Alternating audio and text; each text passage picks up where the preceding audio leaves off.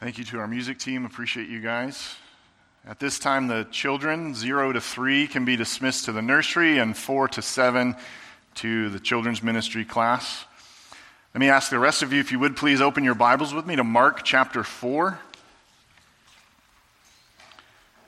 As we continue our study through the gospel according to Mark, we've been working our way through the parables that Jesus has been teaching to his disciples, the parable of the soils, and then thinking about then the parable of the lamp under the basket. We come to the end of Jesus' parables here in Mark chapter 4, looking at chapter 4, verses 26 to 34. Please follow along with me as I read Mark chapter 4, verses 26 to 34. And he said, "The kingdom of God as is if a man should scatter seed on the ground. He sleeps night and day, and the seed grows, and he knows not how. The earth produces by itself, first the grain, then the ear, then the full grain in the ear. But when the grain is ripe, at once he puts in the sickle, because the harvest has come." And he said, "With what can we compare the kingdom of God? Or what parable shall we use for it? It is like a grain of mustard seed, which, when sown on the ground, is the smallest of all the seeds on earth. Yet when it is sown, it grows up and becomes larger than all the garden plants, and puts out large branches, so that the birds of the air can make nests in its shade." With many such parables he spoke the word to them, as they were able to hear it. He did not speak to them without a parable, but privately to his own disciples he explained everything. Let's pray together. Heavenly Father, as we come now to the highest point of our time of worship, the time where we give our attention to your word, we have been speaking to you through prayer and song and to one another, but now, Lord, we pause, we ready our hearts, we make sure that we have good soil, because it's time to hear from you. We pray, O God, that you would allow us to be good hearers. We pray that the seed of your word would fall on good soil. We ask that you would protect that soil and cultivate that soil. We pray, God, that if anyone is here and does not yet know you, that you would protect them from Satan snatching away the seed of the word. We pray, Lord, that as you are the only one who can give life, that you would grant them life. We pray, God, that for those of us whose life is defined and rooted in the Lord Jesus Christ, you would give us greater life, not so that we could spend it on ourselves, but so that we might enjoy you, so that we might bring you glory. We pray, God, that we would bear the type of fruit that you will for us to bear, that you desire for us to bear, the type of fruit that pleases you and proves that we are your disciples. Lord, as we have been thinking about Jesus' teaching and him specifically hiding things from those who were outside of the kingdom, and yet explaining things clearly to those who are in the kingdom, we pray, Lord Jesus, by your Spirit, you would take up that ministry yet again. We trust, Lord, that you are the ultimate sower of the seed. While you have given us a responsibility and a job to do to sow the seed of the gospel, we know that all our efforts are nothing if they're not met by the power of your Spirit. And so we ask that you would help us. We pray, Lord, that you would demonstrate the power of your word in our hearts. We pray that you would come upon this time in a powerful way, in a way that demonstrates the truthfulness of this word, in a way that gives glory to the King of glory, the Lord Jesus Christ. We believe what you say, Lord, that man shall not live by bread alone, but by every word that proceeds from the mouth of God. And so we say, speak, O Lord, for your servants are listening. This we pray in Jesus' name. Amen. They say great things have small beginnings. That was certainly true when you look at the life and the ministry of the Lord Jesus Christ. There were times, as we have already seen throughout the gospel according to Mark, where Jesus was surrounded by great crowds, so much so that he even had to get in a boat, go out onto the water so that he would not be crushed by the crowd and he would be able to teach the crowd in effective ways. There were times, certainly, in the life and the ministry of the Lord Jesus Christ when he was surrounded by great crowds. But really, ultimately, as we have been moving through even Mark chapter 4, we come back again and again in the account of Jesus' life to the reality that he was really only surrounded by the 12 and the other disciples, perhaps the number being 72 as we read in other gospel accounts. And of those 12 and of those 72, when it came to the arrest, the trial, the crucifixion of the Lord Jesus Christ, the number grew, or rather shrank significantly. When Jesus was arrested, every single one of the 12 ran away from the garden that night. Later that night, even Peter himself, a man who said he would never do such a thing, denied knowing Jesus 3 times. A small beginning, wouldn't you say? Yet we fast forward to the year 2022, and it's estimated by the Pew Research Center that there are something like 2.3 billion Christians all across the world today. Now, certainly in those statistics, those numbers, they would count people that aren't actually Christians, Jehovah's Witnesses, Mormons, etc. But the reality is there's a lot more than just a little less than 100 as there was in the days of Jesus' ministry. It may have started with less than 100 people, but Christianity has grown significantly since the days that Jesus came preaching that the time was fulfilled, that the kingdom of God was at hand, and that all must repent of their sins and believe in the gospel which he would preach. While sociologists and others have varying opinions regarding how and why Christianity has spread in such a way, in the way that it has, the truth is that God gives us in his word the actual reason that Christianity has spread as it has. Acts chapter 6, verse 7 says, just after the first 7 sort of prototypes of deacons were appointed so that the apostles would not be distracted from the ministry of the word and prayer, Acts chapter 6, verse 7 says, and the word of God continued to increase, and the number of the disciples multiplied greatly in Jerusalem, and a great many of the priests became obedient to the faith. In Acts chapter 12, this very same theme shows up just after Herod attempts to steal the glory that belonged to God himself. Acts chapter 12, verses 22 to 24 says to us, and the people were shouting, the voice of a God and not of a man. Immediately an angel of the Lord struck him, Herod, down because he did not give glory to God. And he was eaten by worms and breathed his last, but the word of God increased and multiplied.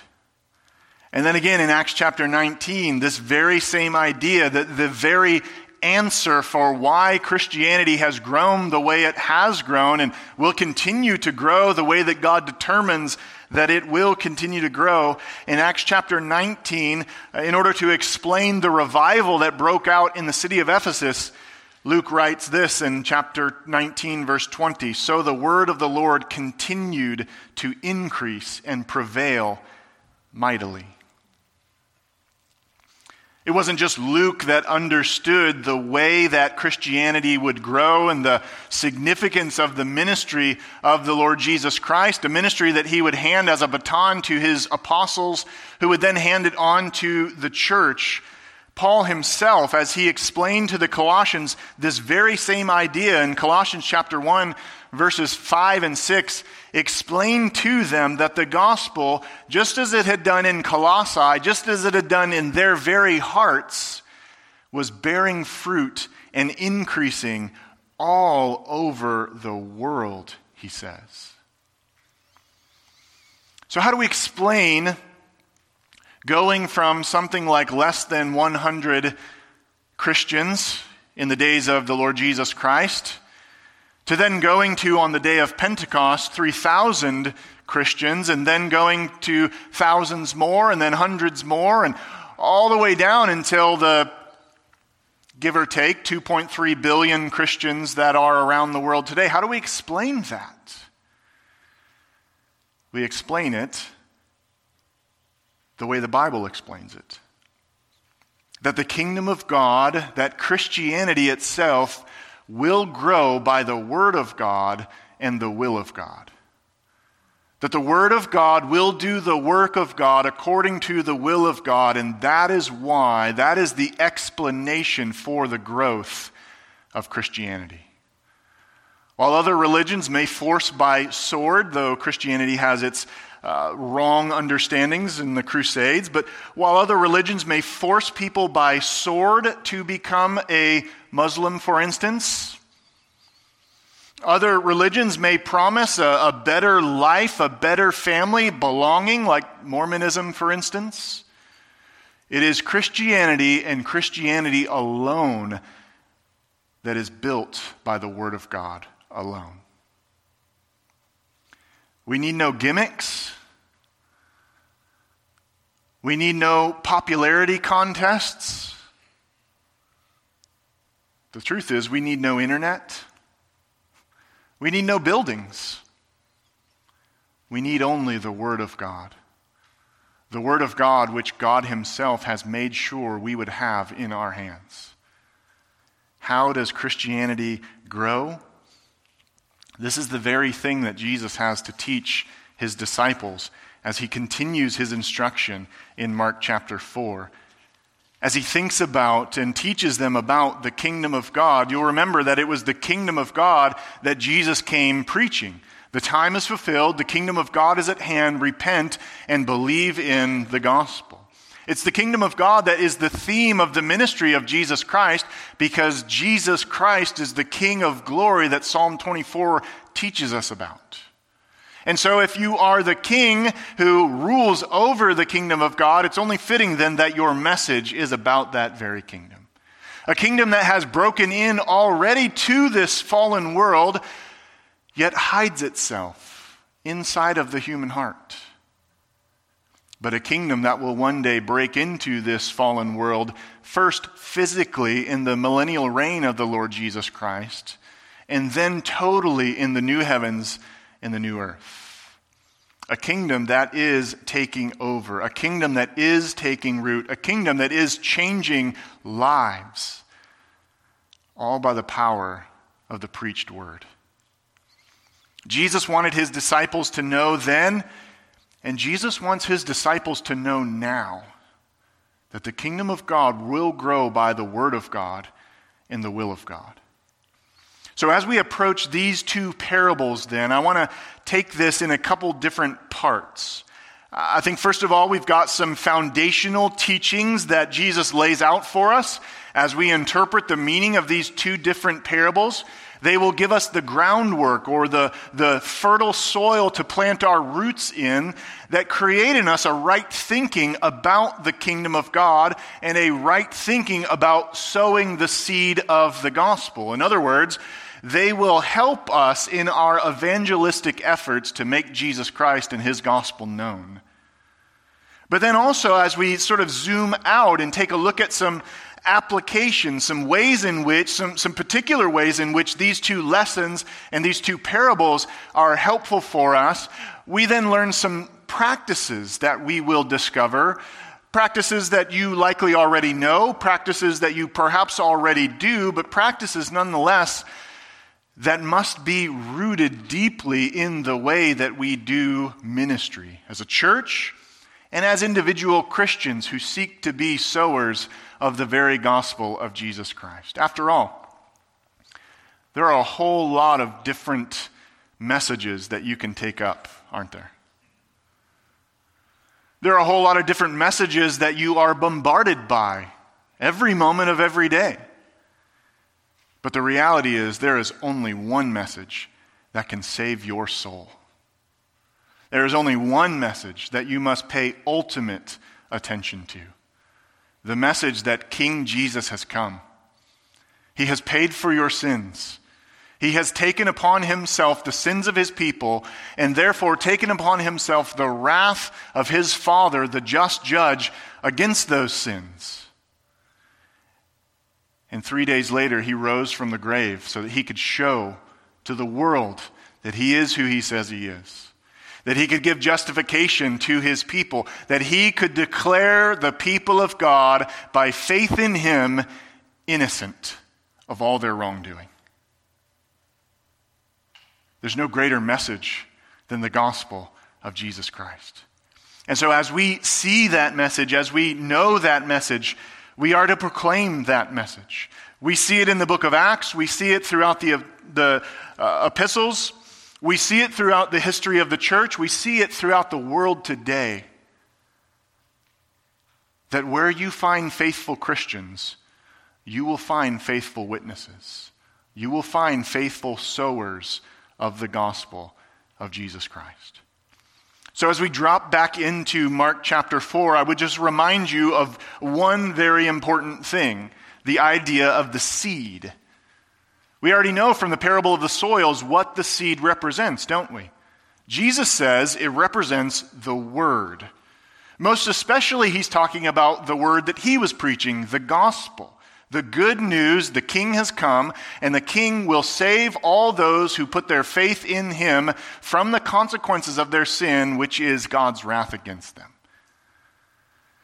And yet we understand that even as the word is proclaimed, even as the seed represents the word, the gospel is traced all throughout the entirety of the Bible as it is designed to teach us that its culmination is in the word made flesh, Jesus Christ.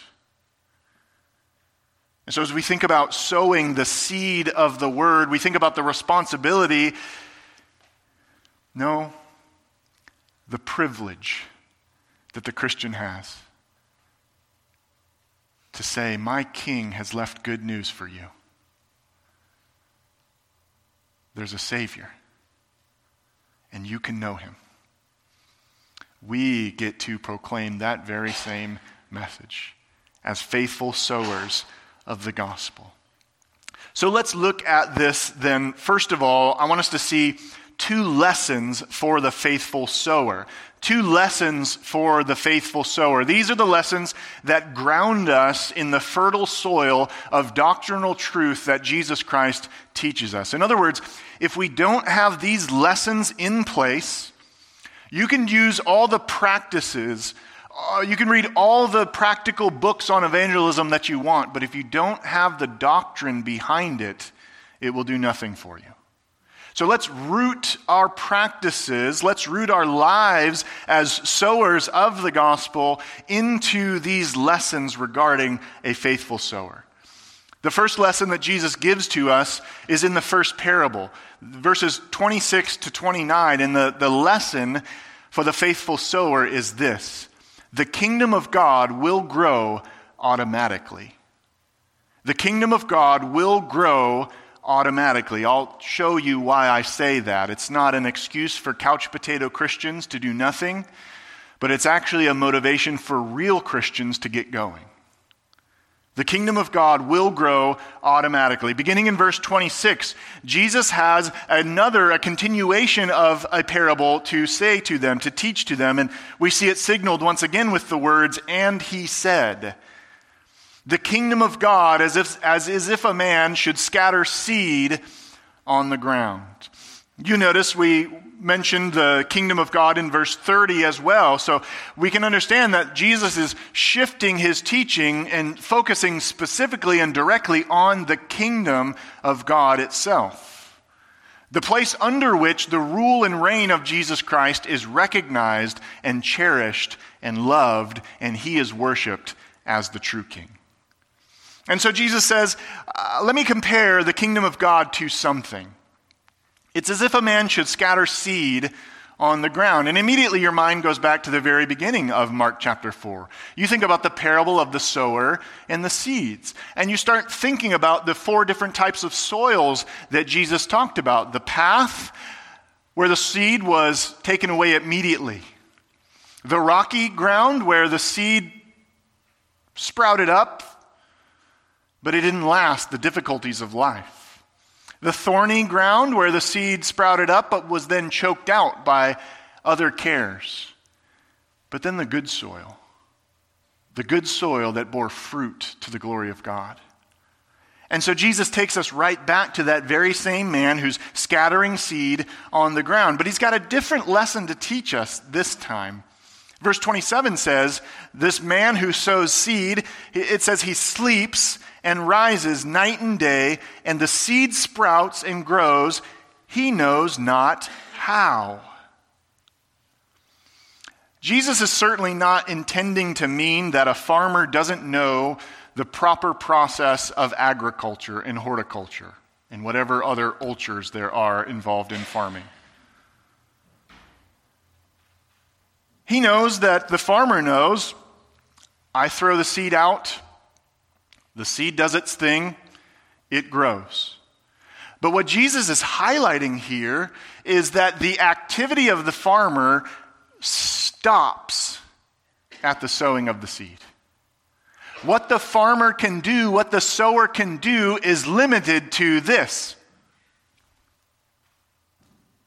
He throws it, he goes home, he sleeps.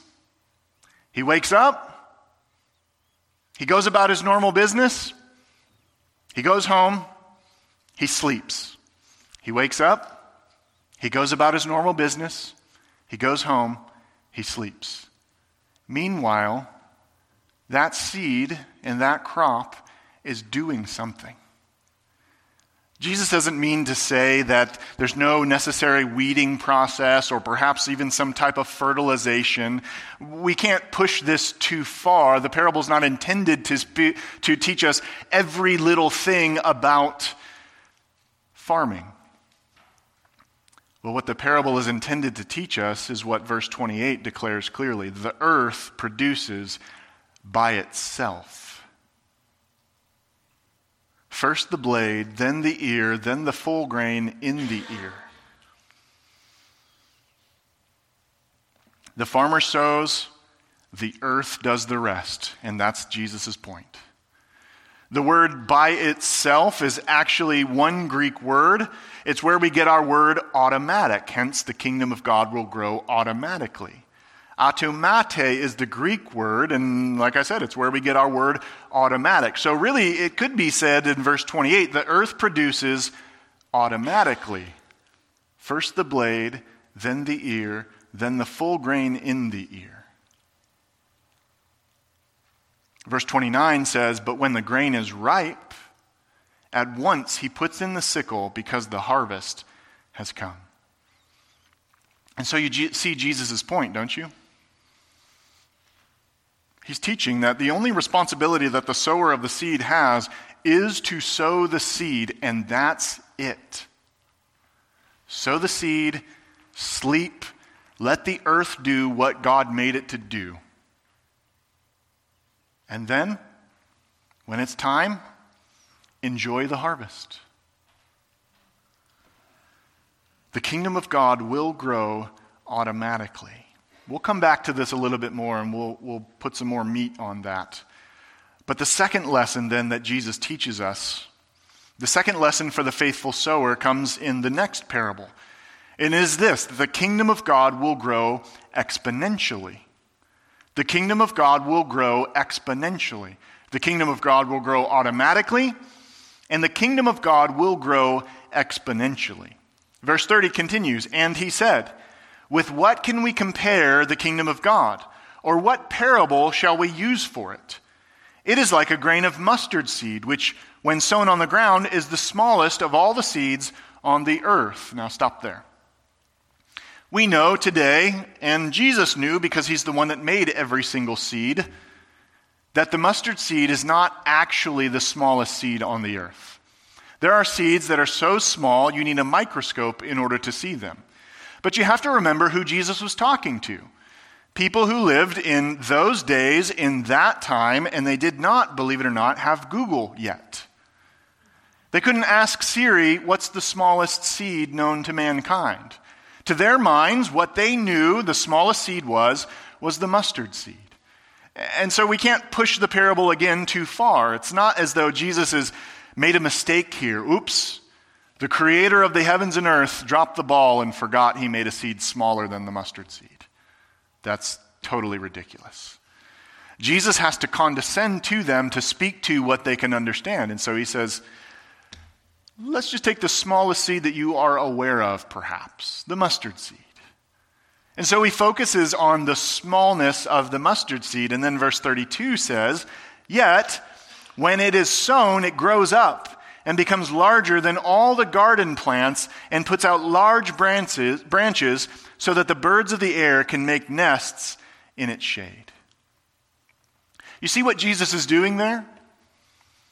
He's saying that when you compare the size of the mustard seed, the smallest seed that they were aware of, to the ultimate growth of the plant itself, other gospels call it a mustard tree. There are mustard trees and mustard bushes. But when you compare it to the ultimate growth, max growth could be 10 to 20 feet high with about as much as width as it is high, 10 to 20 feet or so. And Jesus points out too, and I'm not sure that all our translations take it this way, but that this plant that he's talking about is a plant that's specifically in the garden. So it's not as though he's saying it's the tallest tree that you are aware of. They were aware of other tall trees, the cypress, for instance. But this was a garden plant, a plant that they would put in their gardens. It was the biggest garden plant that they were aware of. And so the point here is that when you put that tiny little seed in the ground, it grows up to be such a large plant that even the birds of the air can rest themselves in its shade. Jesus is talking about exponential growth here. It's kind of like when you start investing in an IRA and you think to yourself, my goal is to have $1 million by the time I retire. And somehow I'm supposed to do that like $100 at a time. I don't see how it's going to happen. What do you do with that IRA? Do you hit the panic button as soon as the market takes another dive? No. You wait it out. Because you realize that when you start that at 18 years old, and if you invest in something like a Roth IRA, then at 65 years old, depending on how much you have put in each month, you will actually accomplish your goal and perhaps even more than $1 million by the time you retire. So get one soon. Learn from the rest of our mistakes. And so this is what Jesus is talking about. It starts with a small beginning. You remember the size of the crowd that was with Jesus before he started to explain these parables? It was large. But then he told them a simple parable about farming, the parable of the soils. And it seems as though they were not impressed. Okay, I got that. I mean, I know all about sowing seed. Let's go to lunch. This Jesus guy is not what we thought he was. But then there was a group of individuals that thought, okay, Jesus must have something deeper to teach here. And they go to him and they ask him. Their curiosity is piqued because that's what happens to a real disciple. There's got to be something more that I'm not catching. Jesus, can you help me explain?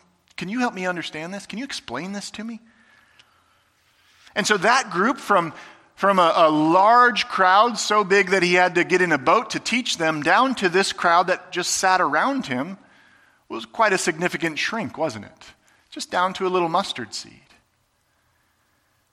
But then as we think about the ultimate effect of the kingdom of God, the exponential growth of the kingdom of God, we realize that as we read the end of the story, even as we saw it at the beginning of our service this morning in our call to worship, that when the Lord's kingdom finally comes, when he is finished building it, it will be comprised of a number of people from every tribe, tongue, and language, and no human being will be able to count how many people are in his kingdom.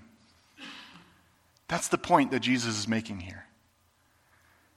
How encouraging would that have been to the folks in the city of Rome who were reading the Gospel of Mark? Who were being persecuted, who were being set on fire to light Nero's gardens, who were being thrown to the lions and to the wild dogs in the Colosseum for the entertainment of the people who hated them? How encouraging would it have been for them to be remembered or to be reminded that Jesus said, listen, this is going to start small, but don't worry, I got this. I know what I'm doing. I'm in charge. I'm the King of glory. I will make it happen. You can trust me. How encouraging is it in the midst of all the social upheaval that we face in the world or even just in our own nation, even in our own state? As insanity sinks deeper and deeper into the minds of the lost, you can be whoever you want to be. What would you like to identify as today? What would you prefer that I call you today? We'll throw God out of the picture altogether. There's no objective truth. There's no standard of truth. You are truth. And whatever you want, that's what we'll go with. Well, friends, we need to understand that even in the light of that lunacy, God will build his kingdom. The church will prevail. Jesus Christ will save every person for whom he has atoned. We need not worry. Oh, sure, we work, we pray, we vote, we do whatever we can, but we don't worry. No anxiety should ever grip our hearts. No fear should ever come over us. God will do what he will do by the power of his word. And so the kingdom of God will grow automatically, and the kingdom of God will grow exponentially. And those are the two lessons for the faithful sower. That's the soil in which we grow our witness to the gospel. Let's move then to 4 practices of the faithful sower. 4 practices of the faithful sower. If the lessons are the soil that we grow our witness in, then these practices are the fruit that is born from that fertile soil. First of all, as we circle back to the very beginning in verse 26, we see the first practice of the faithful sower, and it is this: we must be persistent to preach the word. We must be persistent to preach the word. Jesus says the kingdom of God is as if a man, that's a tongue twister, should scatter seed on the ground. What is the action? There are really 2 actions, but what is the action that the sower does in Jesus' parable? Sow seed and sleep. That's it. That's it. What is the seed representative of, according to Jesus? The word. The gospel. So what is it that the sower sows? The word. What is this a descriptor of? This is a descriptor of the ministry of every single Christian alive today. Preach the word. How do we make disciples? By preaching the word. How do we show people the truth? By pointing them to the word. How does God save people? I'm getting ahead of myself, but that's all right. By the power of the word. Just as the man scattered the seed, we sow the word of God. It's deeply encouraging and deeply motivating to understand that the only responsibility we have in this life when it comes to witnessing is to sow the seed of the word. Is it frightening sometimes? Perhaps. We all get a little bit nervous when it's time to share the gospel, when it's time to speak truth in a situation. But it's a great comfort to us to know that the results are not for you. They're determined by God. You preach and then you sleep. That's it. We must be persistent to preach the word. The second practice of the faithful sower is that we must be patient to see the effects of the word. In verse 27, we must be patient to see the effects of the word. Verse 27 says, he sleeps and rises night and day, and the seed sprouts and grows. He knows not how. We sow the seed. We go to sleep. God grows the word in people's hearts. We don't know how. This is exactly how Jesus says it works with the Holy Spirit. He is like the wind that blows. You can't see him.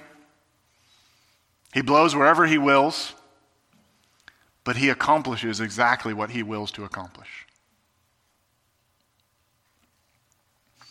The man went about his normal business. Most especially, Jesus highlights his sleeping and his rising. That was it. That was it.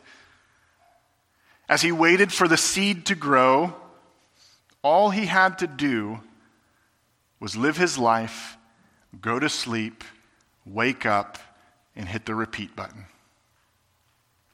James takes up this very idea in James chapter 5, verses 7 to 8, when he speaks specifically to the people that he was teaching about the way in which they are to handle suffering in this world. But their suffering would come, just as it came in the book of Acts, their suffering would come most especially as they were faithful to sow the seed of the word.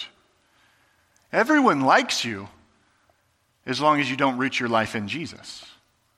When you start rooting your life in Jesus, now all of a sudden, you've got some definitive things to say. You go around saying there is one and only one way to God. That's it, period, end of sentence. You're going to get a little trouble every now and then.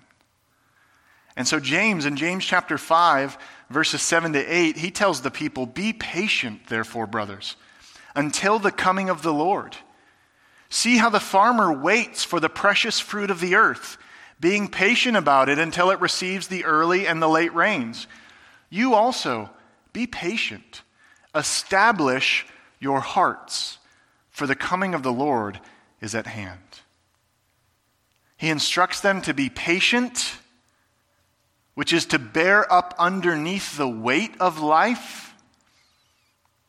We're constantly bombarded with psychobabble that tells you that you are a product of everything that has happened to you. Certainly you are shaped by everything that has happened to you, but you don't have to let that affect you. You can decide in life if you want your life and your attitudes and your actions and your thoughts and your motives, if you want them to be determined by your circumstances, or if you want them to be determined by an unchanging God. If you determine that they will be rooted and grounded in an unchanging God, then it will give you the type of patience, and it will allow you to establish your heart in the way that James teaches you. We say rightly that Christianity is not a religion of picking yourself up by the bootstraps. But in all honesty, sometimes it is. That doesn't mean that we negate personal effort. Personal effort to say, okay, self, get it together here. Jesus died for you. Jesus freed you from this sin that you are tempted to walk into right now. I have to control myself. I think that's a fruit of the Spirit.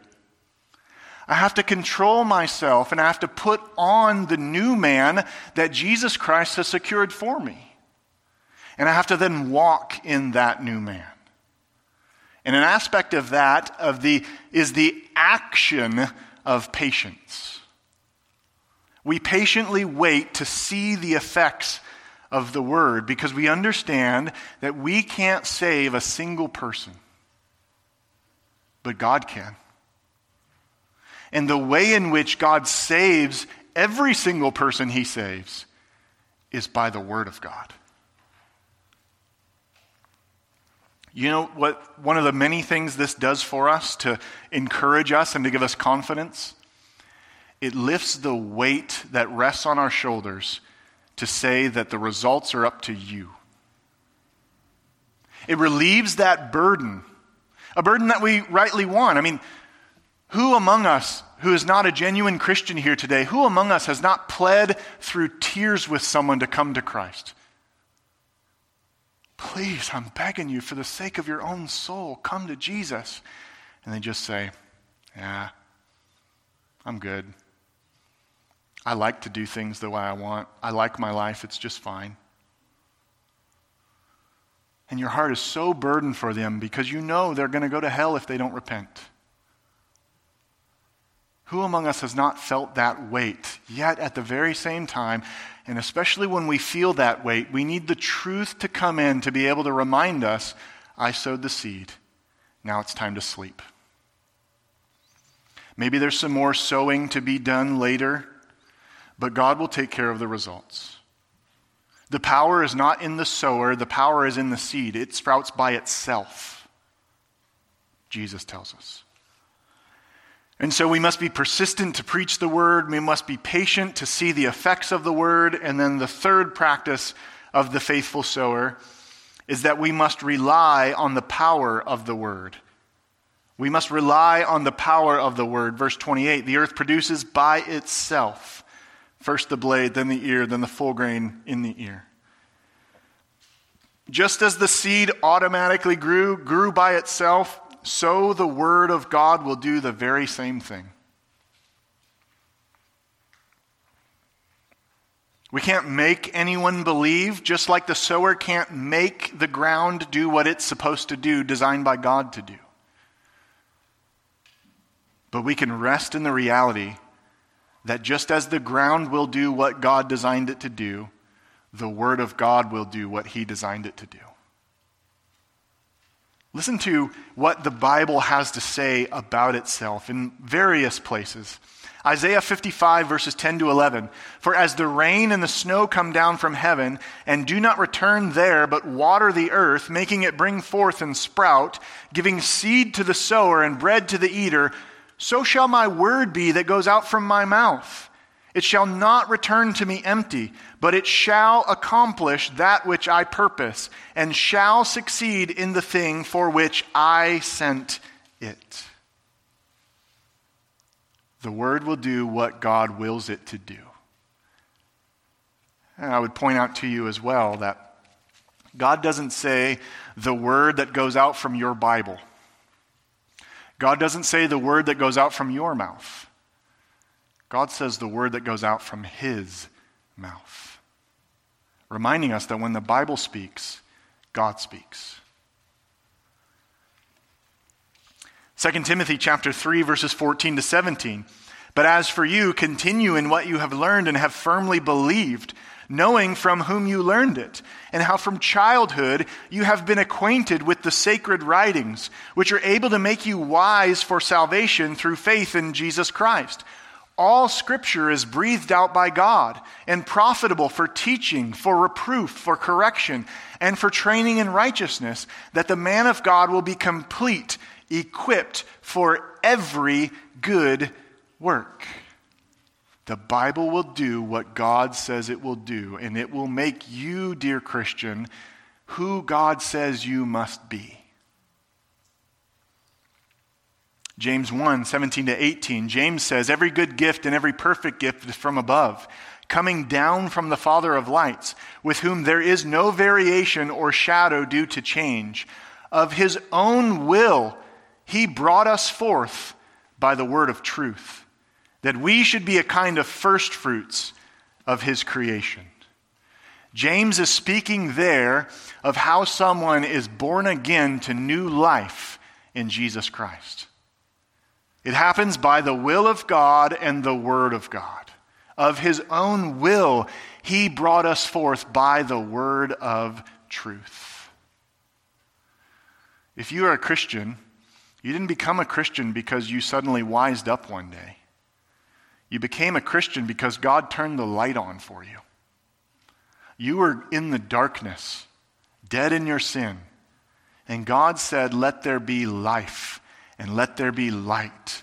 And the Holy Spirit removed the scales from your eyes, and you rightly saw Jesus Christ, and you haven't stopped looking ever since. 1 Peter tells us the very same thing. 1 Peter 1, 22 to 25. having purified your souls by your obedience to the truth, for a sincere brotherly love, love one another earnestly from a pure heart, since you have been born again, not of perishable seed, but of imperishable, through the living and abiding Word of God. For all flesh is like grass, and all its glory like the flower of grass. The grass withers, and the flower falls, but the word of the Lord remains forever. And this word is the good news that was preached to you. The kingdom of God will grow by the word of God and by the will of God. God will make sure of it. And this points us then back to the idea of being persistent to preach the word, doesn't it? If this is the reality of the power that is inherent in the Word of God and not in our witness, then what I must do is continually point people back to the Word of God. When I can't figure out how to convince them of something, all I have to do is say, this is what God says. That does not give us an excuse for unprepared or ill-equipped evangelism, but the reality is, we all know it, you will be asked questions that you don't know the answer to. You will be faced with dilemmas that you don't know how to solve. But God doesn't sweat one drop at any of that. He simply sends out His word from His mouth, and it will do everything He accomplishes, or He wills to accomplish with it. And so this creates in us a deep and profound confidence. All I have to do is preach the word. That's it. That's all I have to do. God has put me here simply to be a sower who sows and sleeps and trusts Him. So we rely on the power of the word. And then the fourth practice of the faithful sower is that we must remember the promise of the Lord. We must remember the promise of the Lord. First of all, verse 29 promises that there will be a harvest one day. When the grain is ripe, at once He puts in the sickle because the harvest has come. There will be a time when the Lord Jesus returns. There will be a time where we are gathered together to meet Him in the air. There will be a time where the saints will reign with Him forever. It is coming. And so as you are tempted to be discouraged, as you look around at all the things there are to worry about in the world, you lift your eyes up to the coming King. And you remember, the Lord will gather the harvest one day. And I will be a part of that harvest. And I will enjoy it forever with my brothers and sisters and with my God. So we remember the promise that there will be a final harvest, and we remember in verses 30 to 32 the promise that the kingdom will grow. It will grow. It will grow by the word of God, not by the extraordinarily brilliant tactics of the church, not by us figuring out the secret discipleship model and principle, not by us figuring out a good algorithm to combat the algorithms of Instagram and Facebook that fill your mind with all kinds of nonsense. Seriously, look it up. It will grow by the word of God. All the way to the point where we read again in Revelation chapter 7, verses 9 and 10, "After this I looked, and behold, a great multitude that no one could number, from every nation, from all tribes and peoples and languages, standing before the throne and before the Lamb, clothed in white robes with palm branches in their hands, and crying out with a loud voice, 'Salvation belongs to our God who sits on the throne and to the Lamb.'" That's where it will grow. From small beginnings to glorious endings. This is the kingdom of God. We've seen then that the two lessons for the faithful sower are that the kingdom of God will grow automatically and the kingdom of God will grow exponentially. We've seen that the 4 practices of the faithful sower are that we must be persistent to preach the word, we must be patient to see the effects of the word, we must rely on the power of the word, and we must remember the promise of the Lord. It turns out, great things really do have small beginnings. Let's pray together. Lord Jesus, what a glorious word you have given to us. What glorious promises you have given. What a glorious comfort it is to us to know that your kingdom will grow exactly how you intend it to grow. That while we are tempted to be shaken by the winds of change and the winds of the world, you are not. Nothing throws you off of your plan. Nothing gets you worried. Nothing interrupts what you have determined to do. Nothing out-sovereigns your sovereignty. You are the King of glory. You are the King of kings. You are the God of time and space and everything in between. And so we pray, O God, that you would allow us and help us by the power of your Spirit to rest in the truth of the gospel and to proclaim the truth of the gospel. And then to sleep in perfect peace as we trust you to do what you say you will do. We know you're not a liar. We pray that you would forgive us for the times we worry.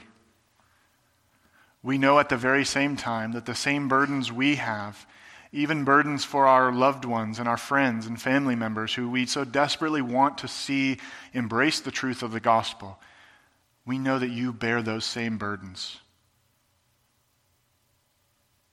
And so we cast them on you, God. We trust that you will do what you say you do. We trust that your kingdom will grow by your word and by your will. And we rejoice to see the day when we will be gathered with the innumerable multitude, declaring to you and to all of your creation that salvation belongs to the one who is seated on the throne and to the Lamb. It's in Jesus' name we pray. Amen.